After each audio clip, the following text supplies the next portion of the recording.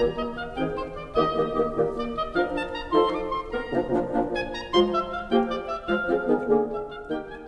ladies and gentlemen, it's just ticked over 11 a.m., at least in my time zone, 7 a.m. Pacific's time zone, or whatever time it is, wherever you are in the world.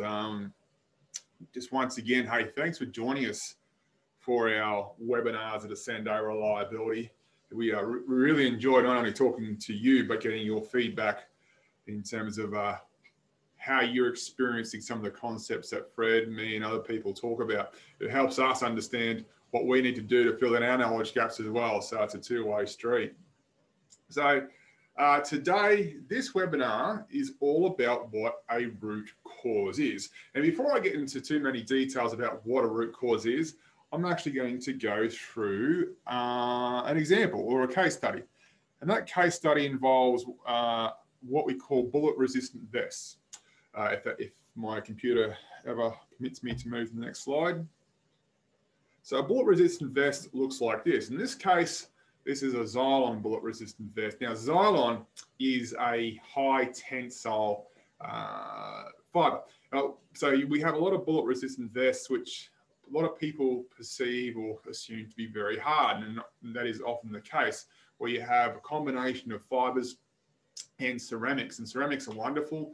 They're very, very strong in compression, so they do a great job of deforming an incoming round when it hits that bullet-resistant vest, making that round deform and therefore impart force over a bigger area, which reduces the local pressure.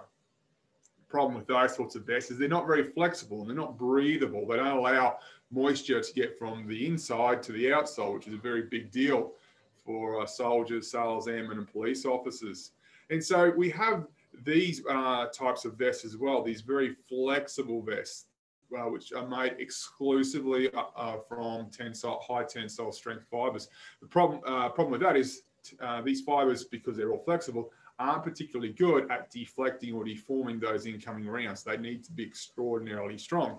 And in this case, this bullet-resistant vest was made from Zylon fiber, very, very strong, which is related to Kevlar in a way.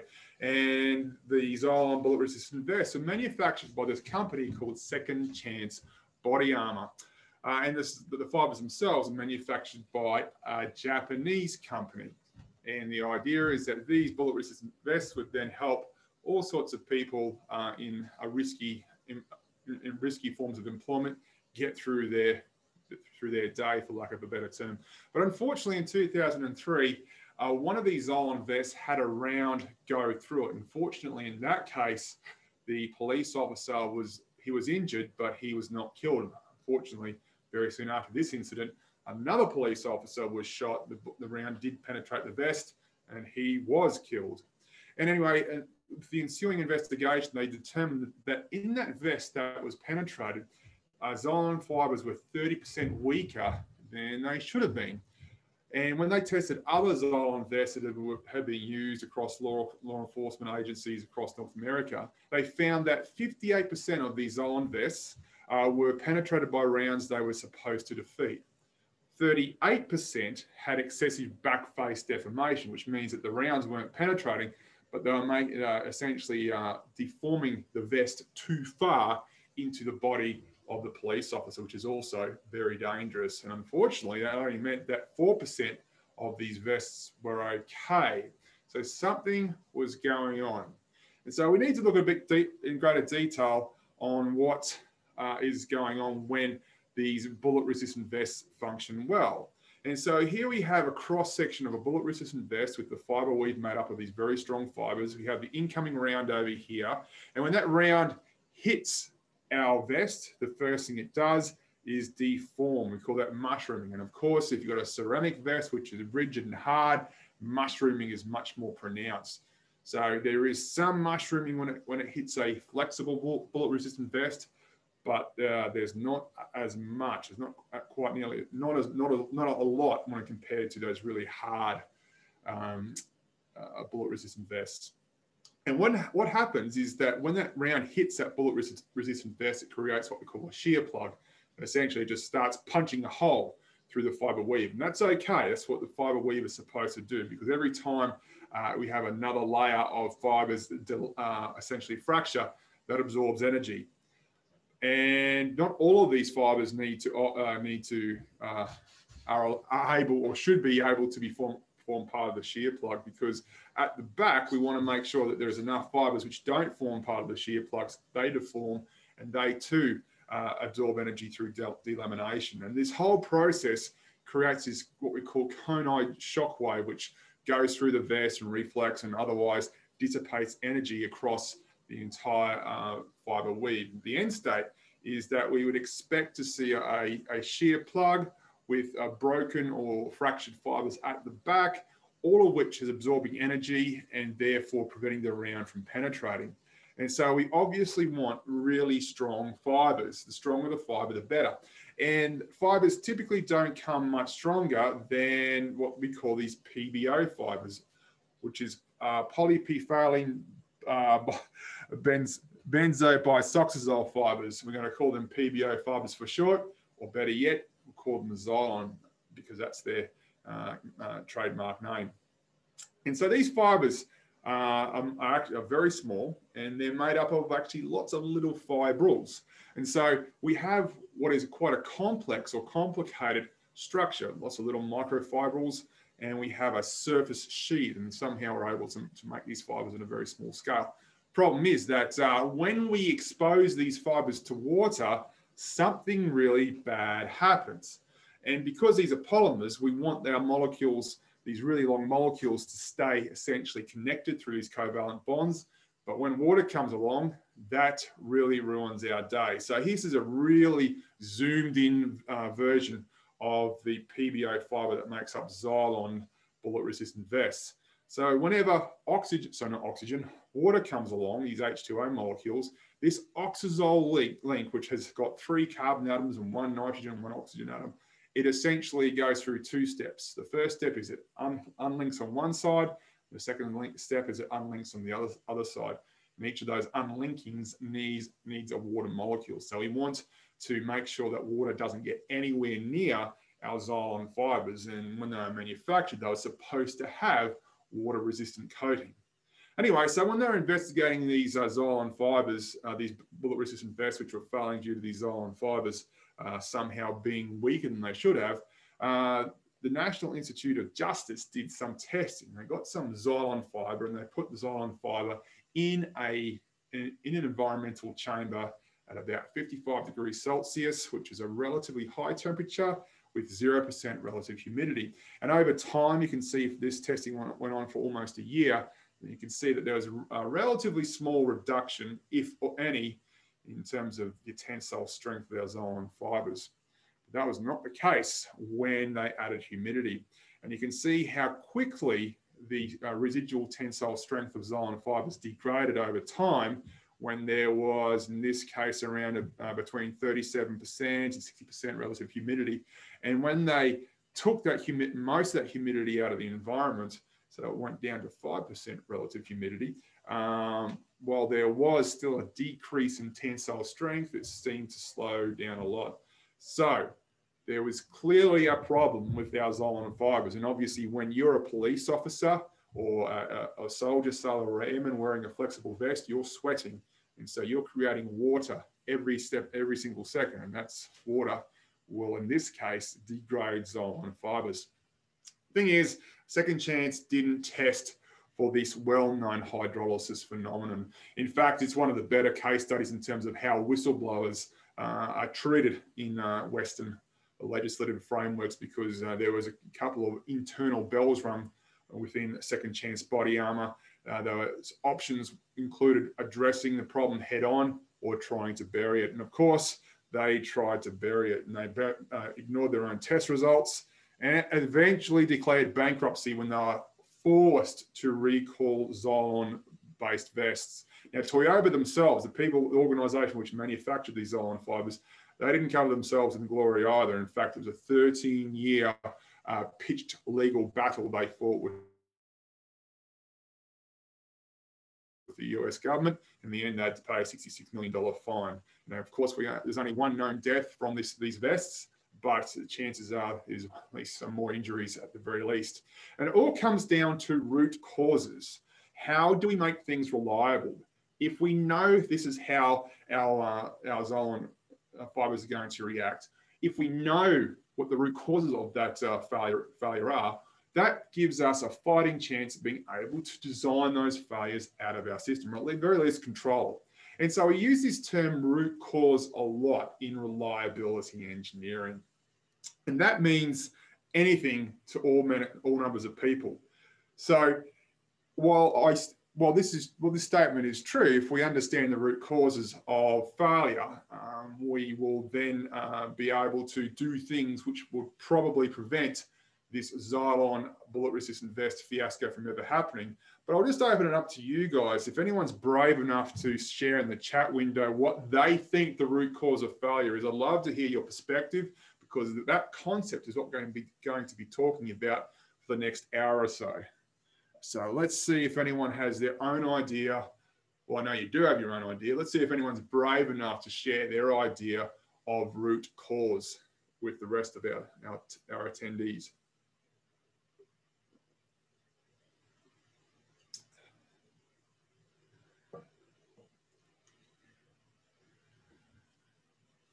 Okay, so I got a very specific response.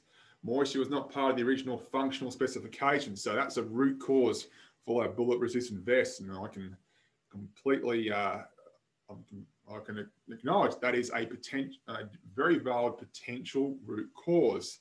Moisture was not part of the original functional specification. I like that for a couple of reasons we'll come back to. I suppose my question though, and this is my bad, what is a root cause in general? If you were to open up the textbook that is your mind, or you are trying to explain to someone what the root cause of failure is conceptually or philosophically, what would a root cause mean to you?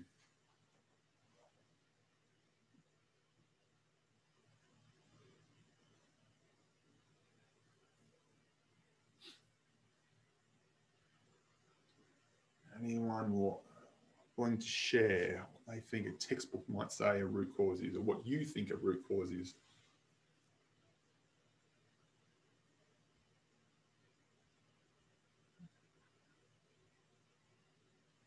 Maybe that's why we're all here, to talk about root causes. Maybe we're here to learn what a root cause is, at least from my perspective, and the way that I think will help. I like Brian's proposal for a root cause, because he talks about something a human being did or didn't do. So hold that thought for a minute. Let's have a look at an example where we are trying to understand the root cause of potential failures for this smart lock. And yes, smart locks are wonderful devices. They're entering the market in greater frequencies every single day. And obviously smart locks are made up of lots of different parts and components. And we can sometimes get wowed with smart technology to the extent that we might overlook some of the more simpler reasons for failure.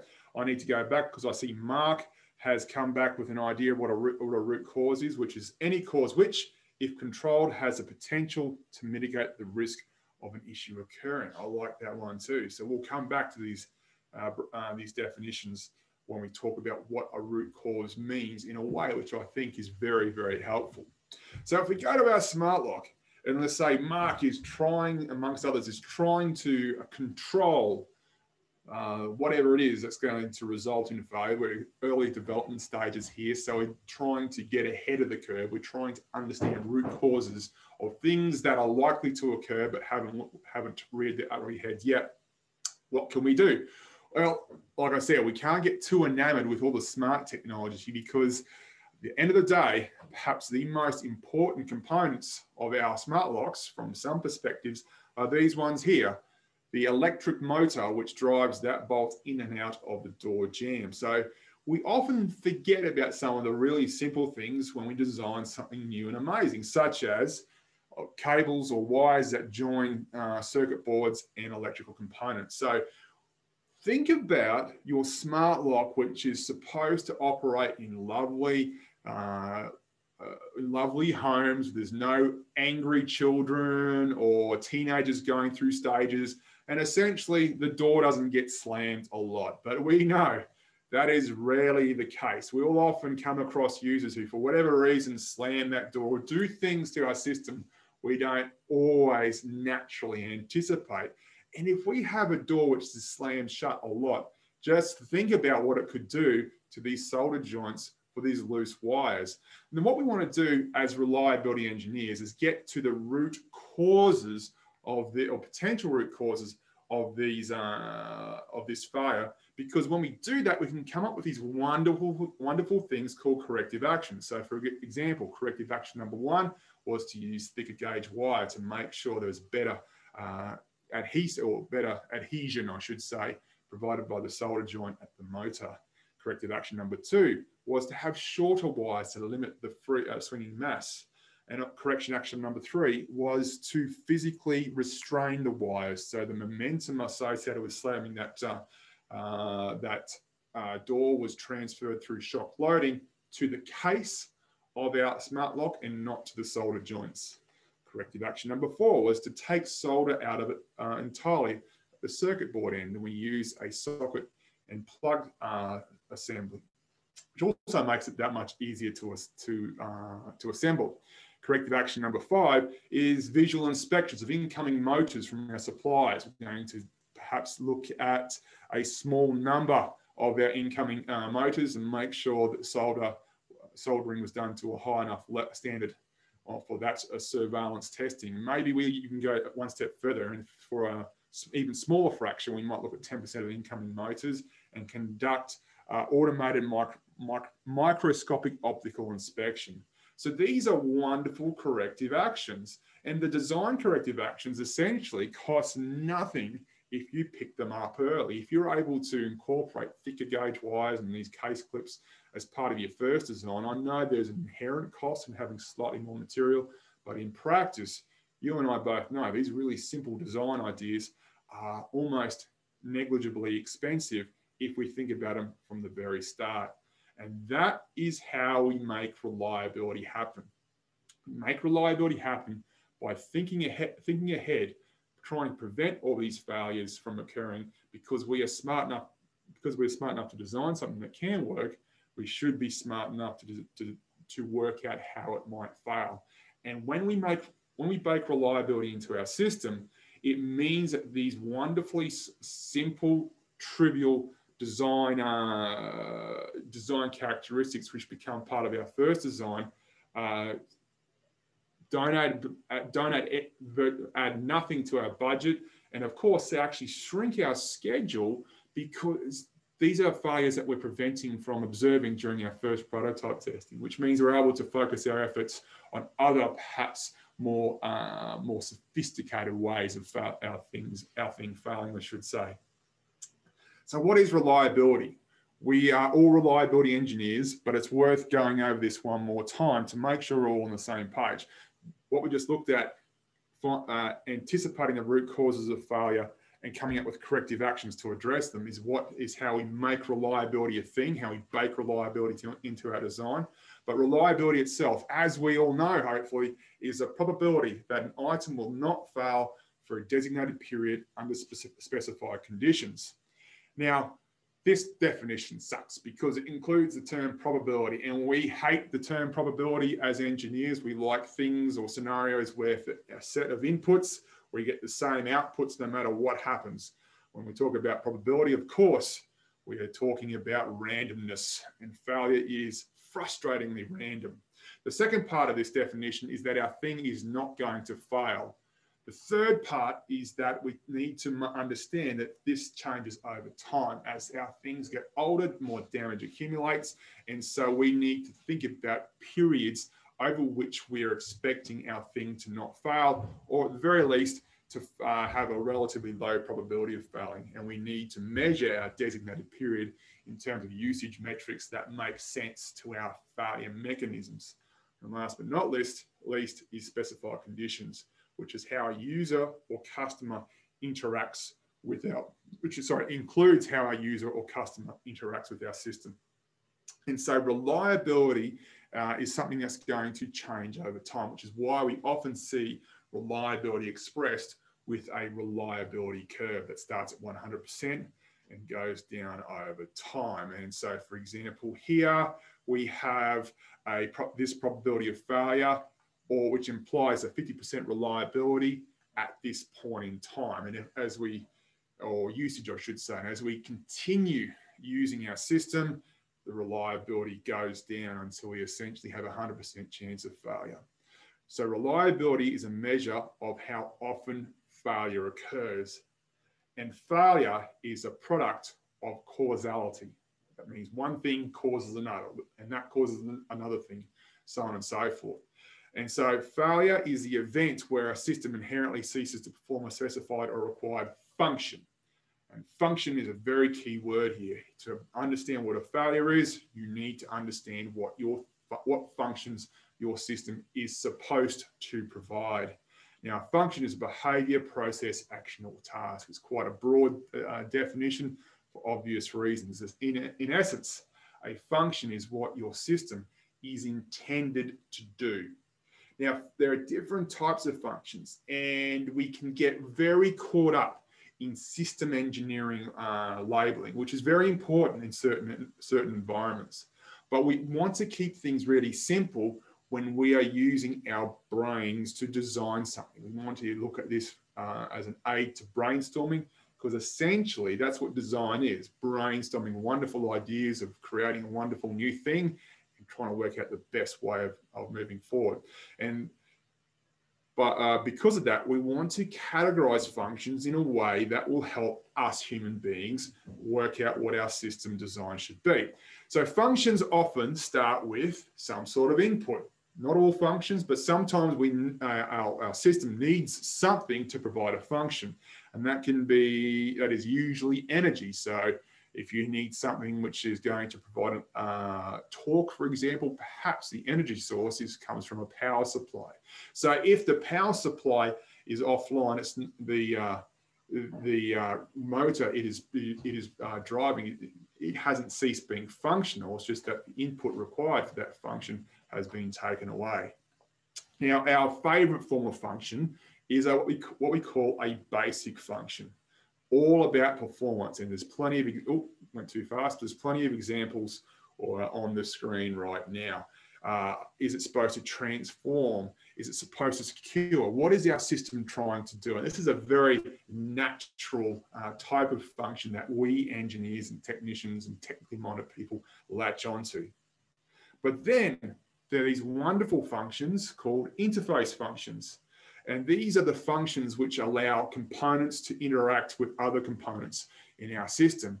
So, for example, a lot of spacecraft have failed because one component was talking in terms of foot-pounds, another component was talking in terms of Newton meters when they're both referencing torque. And because there are different units, and one component was expecting units, that variable in unit A, and instead of got it in terms of unit B, all of a sudden the control of that spacecraft was lost.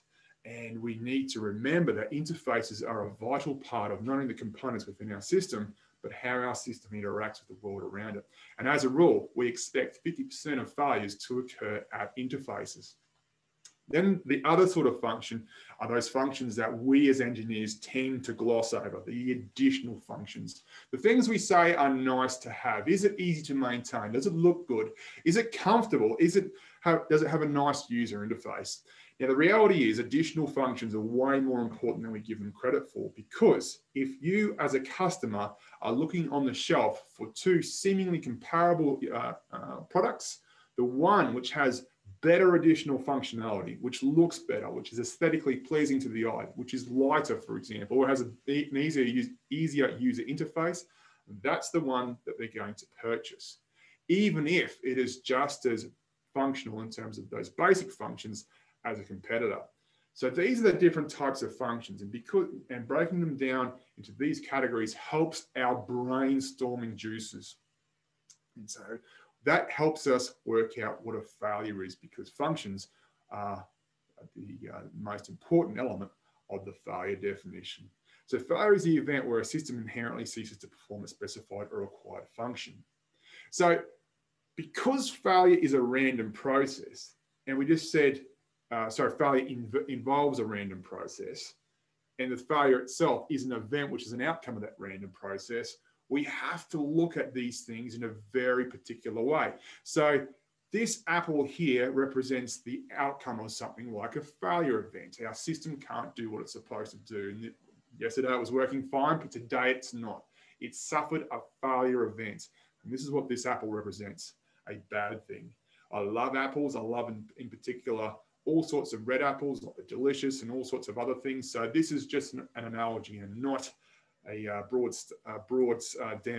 damning sentiment against apples. Just using this as a tool to help represent our failure process. So because this is an apple, it has to grow on a tree. So we call this tree the tree of failure. And we have different types of failure represented by each one of these different apples. But for these apples to be the same size is a bit misleading, because we know that some failures matter a lot more than others. And knowing that helps us prioritize our effort. Remember, reliability engineering is not about over-engineering. It's about efficiently working out what the vital few things or weak points of our system are so we can get rid of them. And that starts with understanding what failures are in terms of how badly they affect our value proposition. Now, a simple way of dealing with these failures is to remove the tree, which is wonderful, but because the root system of the tree still exists, the tree grows back and it has the same fruit the next season. This is what a lot of organizations try to do. The reason being is because it is simple and it doesn't involve you getting dirty. Getting dirty means you go into the ground to find that root cause. Now, the root cause can be embarrassing. It can mean that you need to do something fundamentally or culturally different. We need to perhaps have a good, long, hard look at ourselves in the hall of mirrors and say, this thing we've been doing for years, maybe it's not the best way of doing it. And that root cause, at least philosophically, then we'll go through different steps and cause different events on a chain reaction sort of approach all the way up until our failure event, which is our apple growing on this tree. But again, our little representation isn't quite complete because there are lots of different ways, lots of different factors that drive failure. There's typically no such thing as a single root cause. So because of that, because the name root cause implies a certain level of singularity, some textbooks, for example, will call these different roots causal factors. They need to combine in a way to create failure. If you remove one of these causal factors, you will have some reduction in prevalence, but there may be there's enough other causal factors that failure will still occur. Which brings us to the concept of root cause. Now, a root cause is the initiating cause of failure, at least according to several textbooky sort of documents out there. And this, unfortunately, tells us nothing. Remember, what we're trying to talk about today is a framework which helps brainstorming, which helps you practically identify the true root causes of whatever's going wrong. So I want to scrub out this definition, and I want to say that I want to emphasize that a root cause is the thing that we can change to make sure that failure hardly happens again. And because it's something we can change, as a rule, a root cause is a behavior. So for example, Brian proposed that for our Xylon bullet-resistant vest earlier in this lesson, a potential root cause was that moisture was not part of the original functional specification. That is a root cause.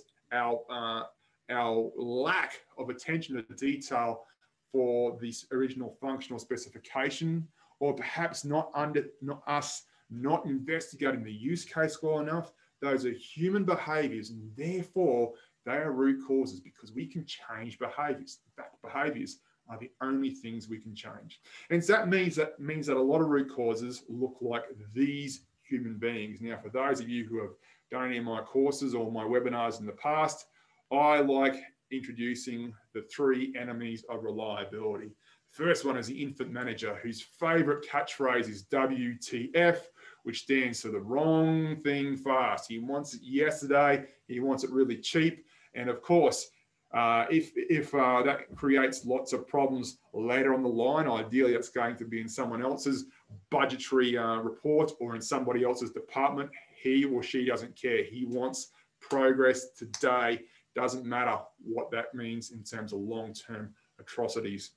Then the second enemy of reliability is our ponderous professor, the person who, for whatever reason, gets a kick out of doing reliability stuff, theoretical reliability stuff, academic reliability stuff, and not practical stuff that helps you work out what the next step of your design process needs to be to create something that's very robust, that's going to work for a long time. So that's enemy number two. And enemy number three is our process zealot, who doesn't care how you do it as long as it complies with standard X, Y, Z. And even if it's done, even if your familiar or root cause analysis or fracas is terrible, as long as it ticks all the boxes, this person is happy. These are quintessential root causes of failure, because these enemies represent a set of behaviors which are always competing with good reliability performance. So these are what lots of root causes look like. And that makes root cause analysis in many cases very challenging, because it asks us as an organization, whatever organization we're part of, to look at what we stuffed up. And that is very challenging because we need to be humble. So a root cause, in a way, is always your fault. Now, that's a very negative connotation. There's a way we can rephrase that to make sure we have positivity on our documentation, on our reports. But if we try and apportion blame to somebody else, that won't change a thing.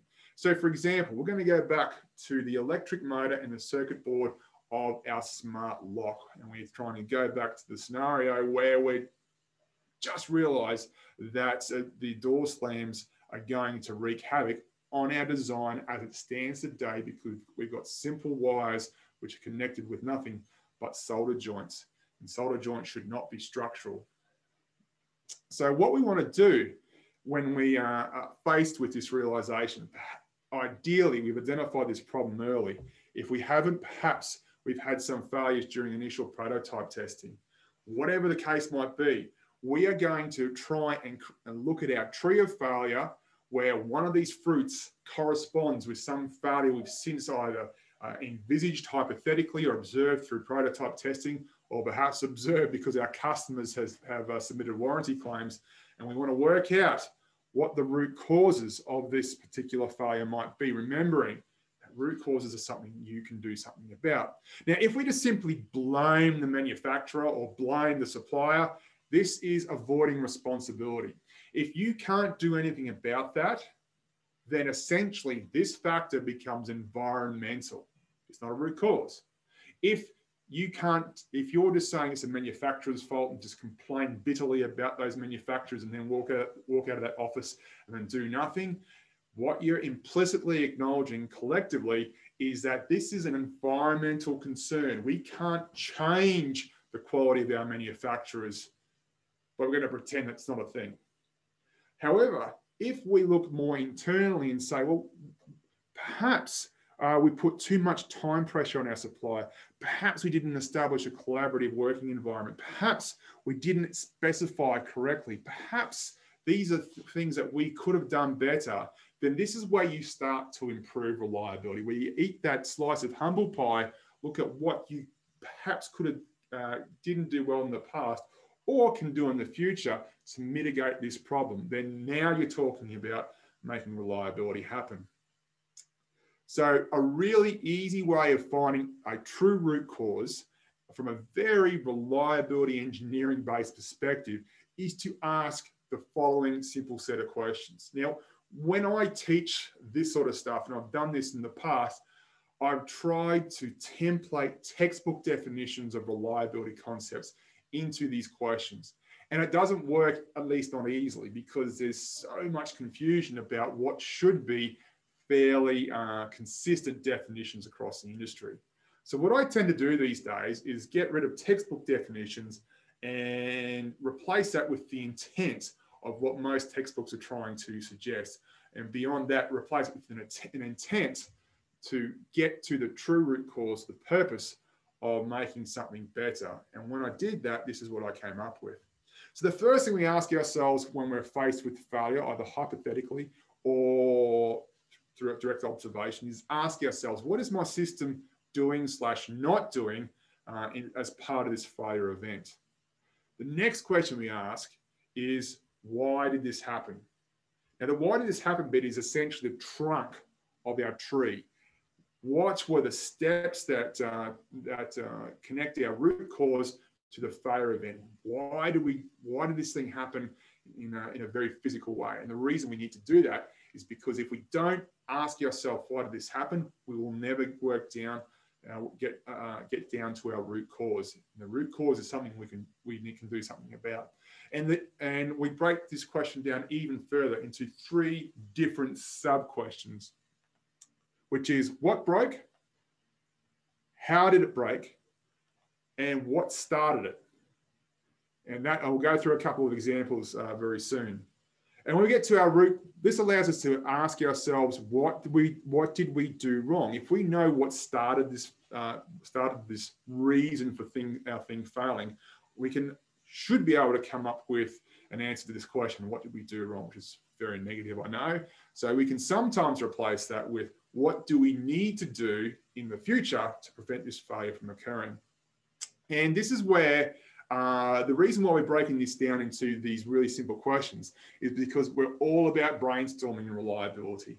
Brainstorming sounds very general and very, very vague, maybe abstract, but brainstorming is at the heart of many activities, such as a failure mode and effect analysis. And this is where the facilitator of a FMEA is going to organize brainstorming to work out what the potential root causes of failure might be. And if she or he follows these steps, we'll all but guarantee we get to the true root cause. Or perhaps this is a facilitator for a root cause analysis. And again, if we get hung up on textbooky definitions, so people are wondering what that word means with that 15-syllable acronym over there, 15-syllable acronym. Anyways, what these complex terminologies might refer to, they spend too much time looking at their notes to get on top of definitions, as opposed to simply working out what happened. So if we look at our smart lock again, so now a smart lock is a wonderful device which allows us to enter or pass through doors when our smart lock can, it allows that door to be unlocked when it realizes our smartphone is in our pocket within a couple of meters or a couple of yards proximity, so it automatically unlocks. There are many ways our smart lock can fail. And we're going to revisit our electric motor, because our electric motor is at the heart of smart lock operations. Even if the circuitry can determine that we're supposed to unlock the door, if that motor is not working, then our smart lock is practically useless. So for our little motor here, and my computer's trying to keep up, let's just say we're in the middle of a FMEA or a FMECA or some other brainstorming session where we're trying to get ahead of the curve. We realize through whatever means this particular area of our system is a concern. And then we ask ourselves, what could go wrong? And we often start with getting our functions correctly defined, because with our functions come the definition of failure. So in this case, the function is to convert 6-volt 100 milliamp DC to rotational kinetic energy with torque and speed specifications to be determined, because we're at the preliminary design stage. We know we need to specify those the torque and speed. Haven't got there yet, but we know it's going to come. So the first question we might ask ourselves is, what is my system doing or not doing to realize this function? And that's where we brainstorm and come up with all sorts of different explanations. And one of the first things we come up with might be that the shaft won't turn. So our facilitator is doing a brainstorming session, lots of different ideas. One of them is that the shaft won't turn. So we look at that particular phrase, the shaft won't turn. The next question we ask ourselves is, why did this happen? Specifically, what broke? And our facilitator does some more brainstorming, and one of the things they come up with is shaft fracture. So let's look at shaft fracture. Next question we ask ourselves is, how did it break? Of course, we have all sorts of different possible explanations. One of them could be fatigue cracking. Okay, so the next question we ask ourselves after we focus on fatigue is, what started it? Well, there's lots of different ways that fatigue can start. Surface imperfections, defects, misaligned bearings and gears. Now, by asking ourselves these questions in this very systemic way, we all but guarantee we think of all the possible ways our shaft won't turn. And when we do that, we get good coverage for our potential root causes and corrective actions. So go back to these questions we just asked ourselves. What is my system not doing? Why did this happen? What broke? How did it break? What started it? What did we do wrong? What do we need to do? All right. So those last two questions, that's where the rubber hits the road. What do we need to do to prevent this particular form of failure from occurring? Well, let's just take the answers to all these questions and write them in these boxes. So that fruit at the top, which represents one of the ways our thing might fail. Well, the shaft won't turn. And then we start putting our answers into a phrase. Due to shaft fracture from fatigue cracking caused by surface imperfections. Now, when we write it like this, we have what can't it do anymore, what broke, how did that happen, what started it. It really makes sure that everyone in that room is on the same page and will almost certainly come up with some really useful targeted corrective actions to make sure that those surface imperfections are not going to cause failures in the future. And that could be as a proposal to conduct a process from here which focuses on manufacturing to ensure that there are no surface cracks that go deeper than 0.05 millimeters. And so this little phrase that we came up with in these orange boxes is what we call a root cause statement. When you do it this way, at least in my experience, when you follow the bouncing ball, you all but guarantee you get to a meaningful root cause statement, which helps your team come up with corrective actions that will actually work and not some broadly dismissive test regime or guidebook this or do something in accordance with standard that. We are now coming up with some useful corrective actions to make sure that this failure of all failures will never occur. So if you get the root cause statement right, you will find the root cause. But that said, there's no absolutes in anything we do, because sometimes it's okay to do a shortcut. So let's go back to our smart lock motor, and we're asking ourselves, what could go wrong with this little part of our system? So we look at our functions. Of course, there's plenty of functions for our smart lock motor besides this function here, but let's just focus on this one again. What is my system not doing? Or perhaps in our brainstorming session, our facilitator convened a conversation with one of the potential types of failure was that our shaft will still turn, but it's now turning too slowly. Okay, so this is something we're going to focus on when we ask our questions as we go down towards our root cause. So why did this happen? Well, question number one of that part is what broke? Well, we have reduced electrical contact conductivity, which means that we have the right voltage being supplied, the right current being supplied, but for whatever reason, we're losing conductivity. There's a lot more resistance than there should be in our electrical contacts. And of course, there's plenty more explanations for why our shaft is turning too slowly. So let's focus on this potential explanation. How did it break? Well, perhaps it was through corrosion. We come up with lots of different ideas again, and one of those brainstormed ideas was corrosion, where our contacts are oxidizing. And the next question we're supposed to ask is, what started it? Well, our facilitator might stop right there and not ask ourselves that last final question.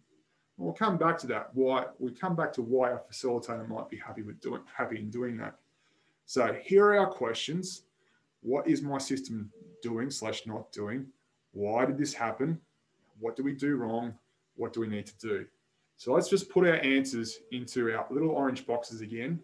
Our shaft turns too slowly due to reduced electrical contact conductivity from corrosion, and we, for whatever reason, our facilitator omitted the final, asking ourselves the final question, which is, what started this?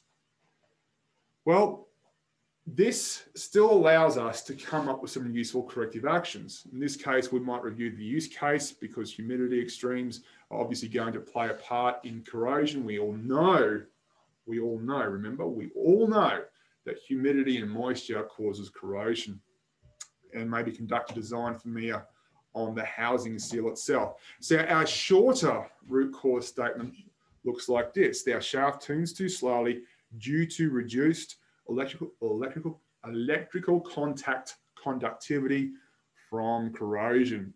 Now, the reason why, in this case, our amazing FMEA or RCA facilitator omitted that final question, which is, what started this, is because in this case, this facilitator was able to survey the room, and he or she knew that this team was all across corrosion. There was not a lot of benefit to be gained from examining corrosion in greater detail. Perhaps these guys and girls have been dealing with corrosion their entire professional lives, and the reason why we want to ask ourselves questions is to brainstorm. But we typically only brainstorm when our brains aren't full of truth. We're trying to work out what might cause certain things. But if these guys are corrosion experts, all we need to do is say corrosion, and they go, well, I know how to fix corrosion, and that's fair enough. It's up to the skill judgment, I should say, of the facilitator to work out where and when it is okay to stop. In fact, it's sometimes okay to go even shorter than those, ask even fewer questions than the questions we just asked ourselves for our corrosion-based failure. So back to our electric motor. What could go wrong? Our function to convert 6-volt 100 milliamp DC to rotational kinetic energy. Question number 1, what is my system doing / not doing? Brainstorm all the potential ways our thing can not live up to expectations. Re-examine shaft turning too slowly.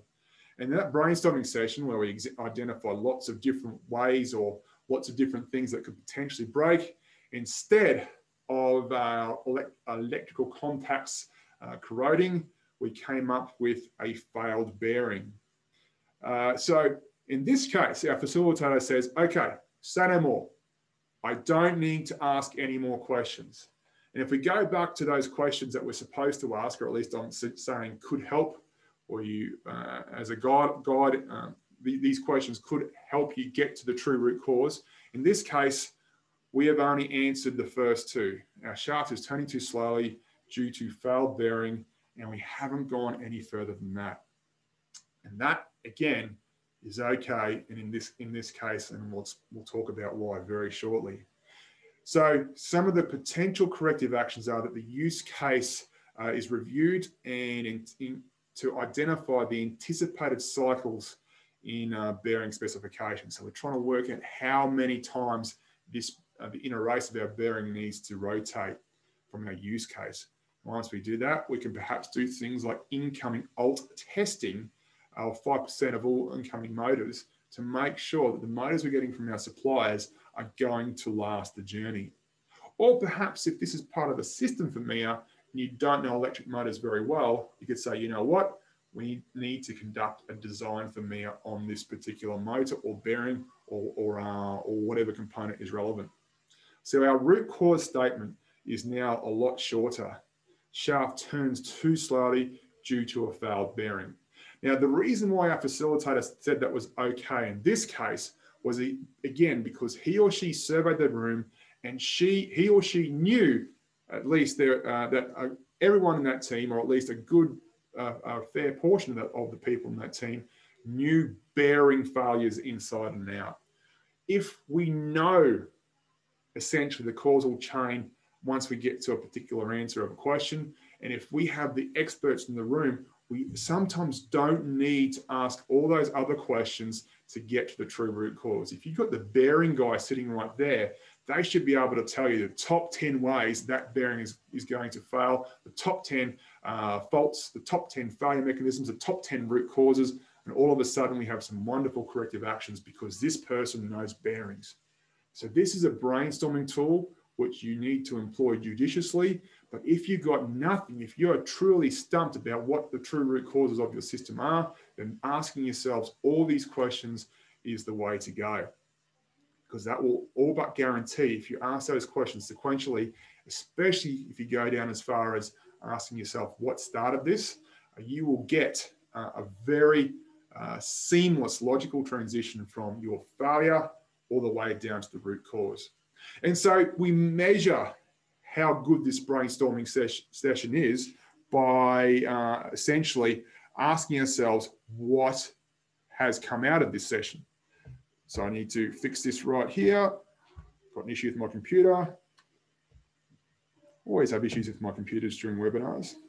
So the question we're asking ourselves is, how do we measure how good our root cause taxonomy is?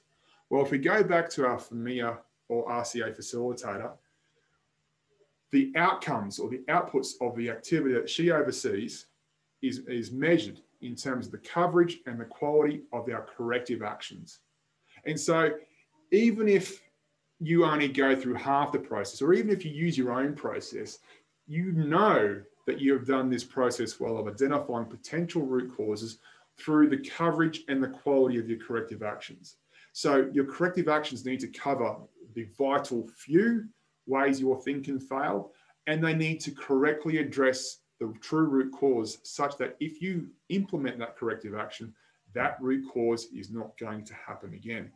And so it comes all back to this tree of failure and these questions we are asking ourselves. At the top, we have the first and foremost question: what is my system not doing? And at the bottom, we have, what do we need to do? That bottom question, or the answer to that bottom question, is the reason why we do this stuff.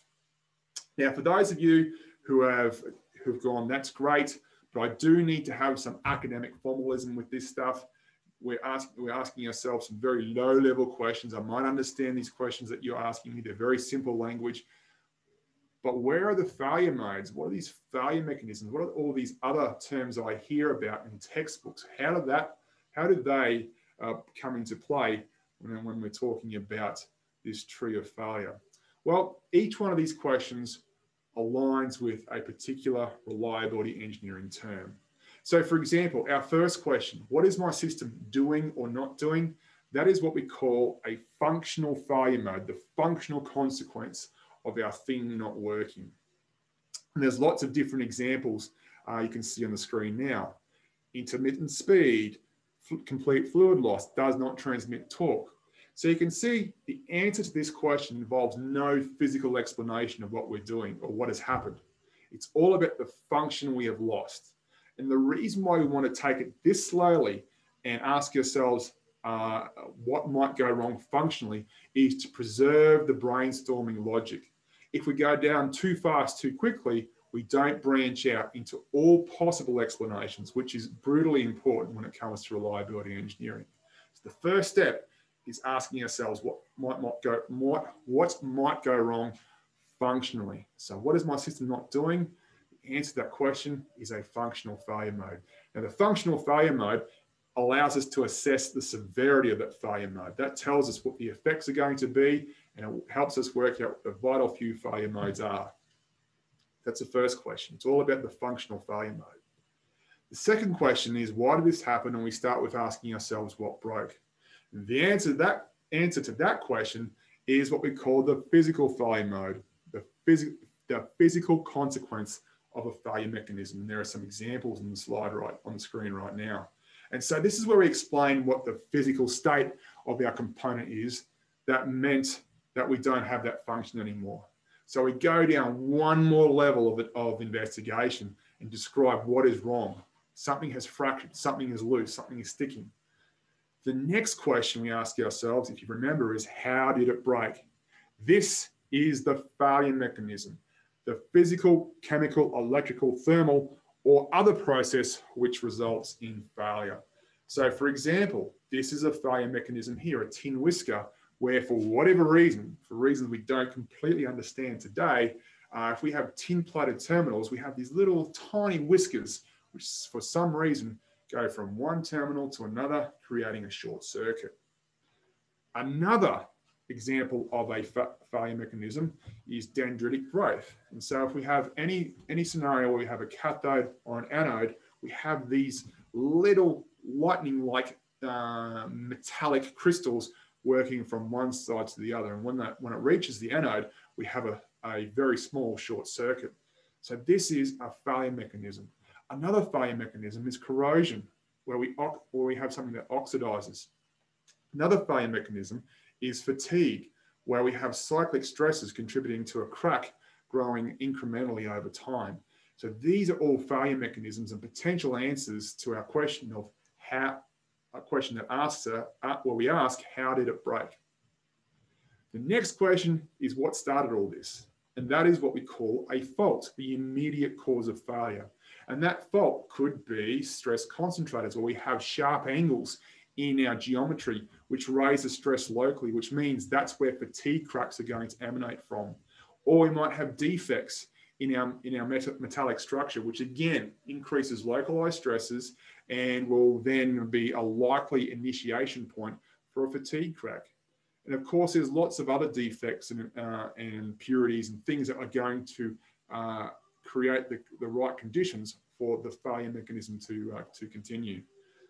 But if we go through the process of asking yourself sequentially, what went wrong, what broke, how did that happen, what started it, we get to this lovely root cause statement, which helps us answer the next question, which is, what did we do wrong? And that's the root cause. The root cause is a behavior. You can't change what has already happened. You can't take that impurity out of the metal. The root cause is our poor quality manufacturing techniques, or our neglect to consider impurities when specifying the outputs of our manufacturing process, or not doing appropriate inspection or incoming testing. If we didn't do those things, those are potential root causes. We can't change physical phenomena that have happened in the past. The only thing we can address is our behaviors, which leads us to the main reason we are doing all this, which is to identify corrective actions. Now, corrective action is also known as a fix, and it involves a change to a system design, operation, maintenance procedure, or the manufacturing process of the item for the purpose of improving its reliability. So that is why we need to understand what a true root cause is. If there's something we can't address, then it's not a root cause or a potential root cause, because it can't be coupled with a corrective action. Even if your manufacturer is doing something untoward, the corrective actions you can influence range from better relationships with your suppliers through to incoming inspection or better specifications or incoming testing. These are things you can change, and therefore can be coupled with a true root cause. But if you're not able to address it, then it's simply an environmental characteristic you need to deal with. And all this comes down to this thing we call the reliability mindset, which comprises of this whole overarching concept of value, language, and methods. Language is very important, because if we don't know what we're talking about, or if I use the term failure mode and it means something to me and you think it means something else, we are just wasting our time. When we have these competing ideas of definitions, they impose these hurdles to efficient and effective brainstorming. And so language is brutally important, because at the heart of reliability is this failure tree. So the first thing we need to do with our reliability tree of failure, I should say, is that through a well-defined concept of value, work out which apples are bigger than others, which failures matter the most. And when we identify these failures that matter the most, we're able to work out by how much they matter. What is the cost of this failure occurring? Then comes language, which is what we talked about today. I've all but given up on trying to use failure modes and failure mechanisms and faults in a ubiquitously unanimous way across the industry. there are so many different and competing ideas about what a failure mode and a failure mechanism and a fault might be. So when I do this, I simply keep it in terms of those questions I just went through then. That very simple terminology, where we're not relying on everyone to have a textbook recollection of these definitions. And when we do that, it really accelerates the brainstorming process. We make sure we focus on the things that matter. Everyone knows what we're talking about because we're using simple words and asking ourselves simple questions. At the end of the day, we get much better root causes that address the corrective actions, which address the vital few root causes. And when we do that, we add the most value to our organization based on our system performance. You can see here, we haven't eliminated all the apples. We just got rid of the big ones. And already that looks a lot better. In fact, we have more apples. Sorry, we haven't removed the majority of the apples. We only took 4 apples out, and we have 7 apples left. So we still have more apples left than we took out. But because these are smaller apples, our tree looks a lot less imposing. And that's what happens when we do great brainstorming. We're using terminology and questions that make sense to everybody. We get rid of, or not get too focused on the textbook definitions of reliability concepts, and all focus on coming up with relevant corrective actions which address the vital few. That is the reliability mindset.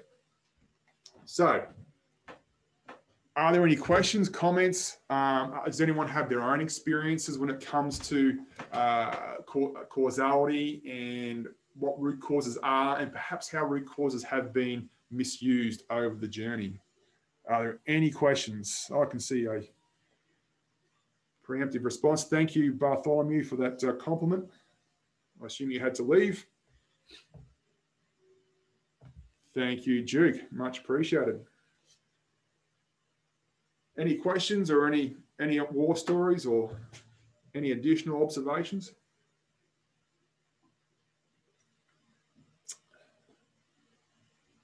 Thanks again, Volker.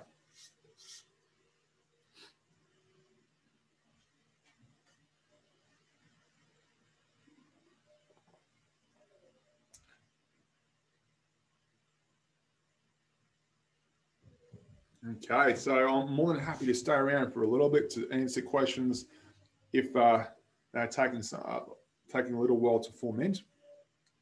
But if I could really reinforce that we as reliability engineers can sometimes get too caught up with textbook definitions, standard definitions. Speaking with our friend Carl Carlson again the other day, Fred, and we shared similar stories where I think Carl was talking about how he had to sit for over 45 minutes listening to a bunch of different people debate what a fault means, or what the definition of a fault was. And that was 45 minutes for the times by how many people were there that you will never get back in terms of lost productivity, all because people get too fixated on what those terms mean.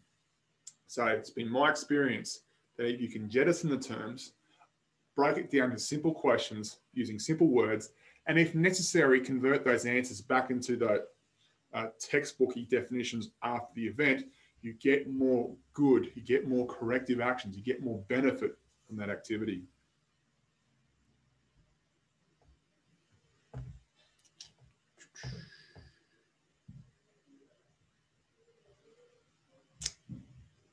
So any more for any more? I still see a few people are hanging around. At risk of being ponderous, risk assessment is useful, i.e. the probability of occurrence. Completely agree with you, Pete. Risk assessment is an important part of working out those vital few, and I don't want to downplay that. In fact, you can't do this without doing risk assessment. That's not what I classify as a ponderous professor, to be clear, Pete. I'm talking about that ponderous professor who loves doing certain 5-parameter Weibull distribution analysis that takes 2 years to get an answer back, where we actually need the answer next week in terms of which vendor we're going to go with. Are we talking about those ponderous professors who rather characterize or measure measure reliability as opposed to giving us best guesses in the next week or so to help us make better design decisions. And hopefully, you know what I'm talking about there. But doing a robust risk assessment does not mean you are a ponderous professor. Far from it. That's usually a good activity.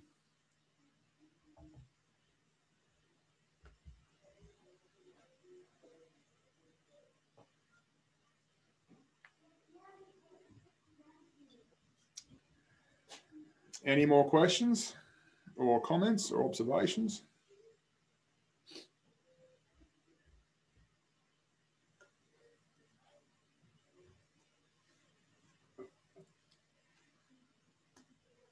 All right, Fred, I think we're good for today.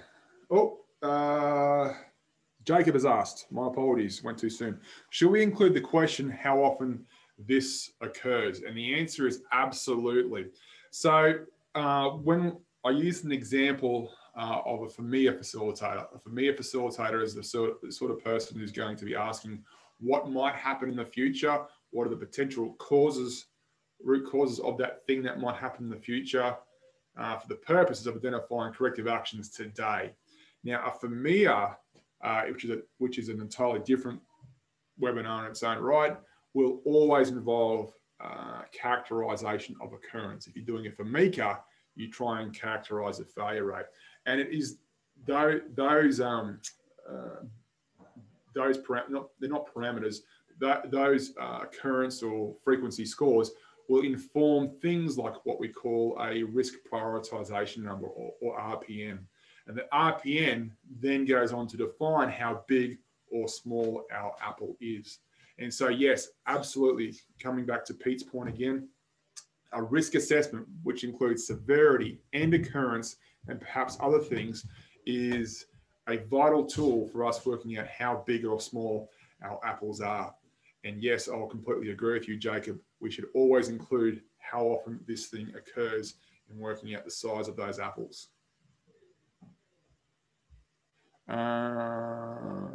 Thank you, Brian, for that feedback as well.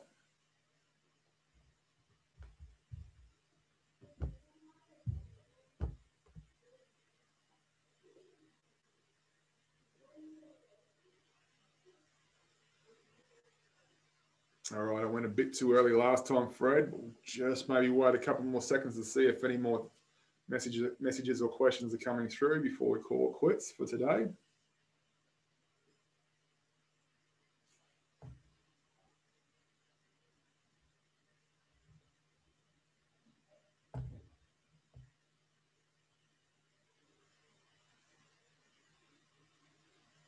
I think we're good. So again, if there's any further questions, you've got my contact details because you're able to find this webinar through Ascendo. But if you do want to reach out and even just have a general conversation about this sort of stuff, please feel free. Always enjoy engaging with the visitors of Fred's Ascendo website. It's always a good conversation. But again, thank you for your time today. And I look forward to speaking with you guys or whoever wants to attend for my webinar for next month.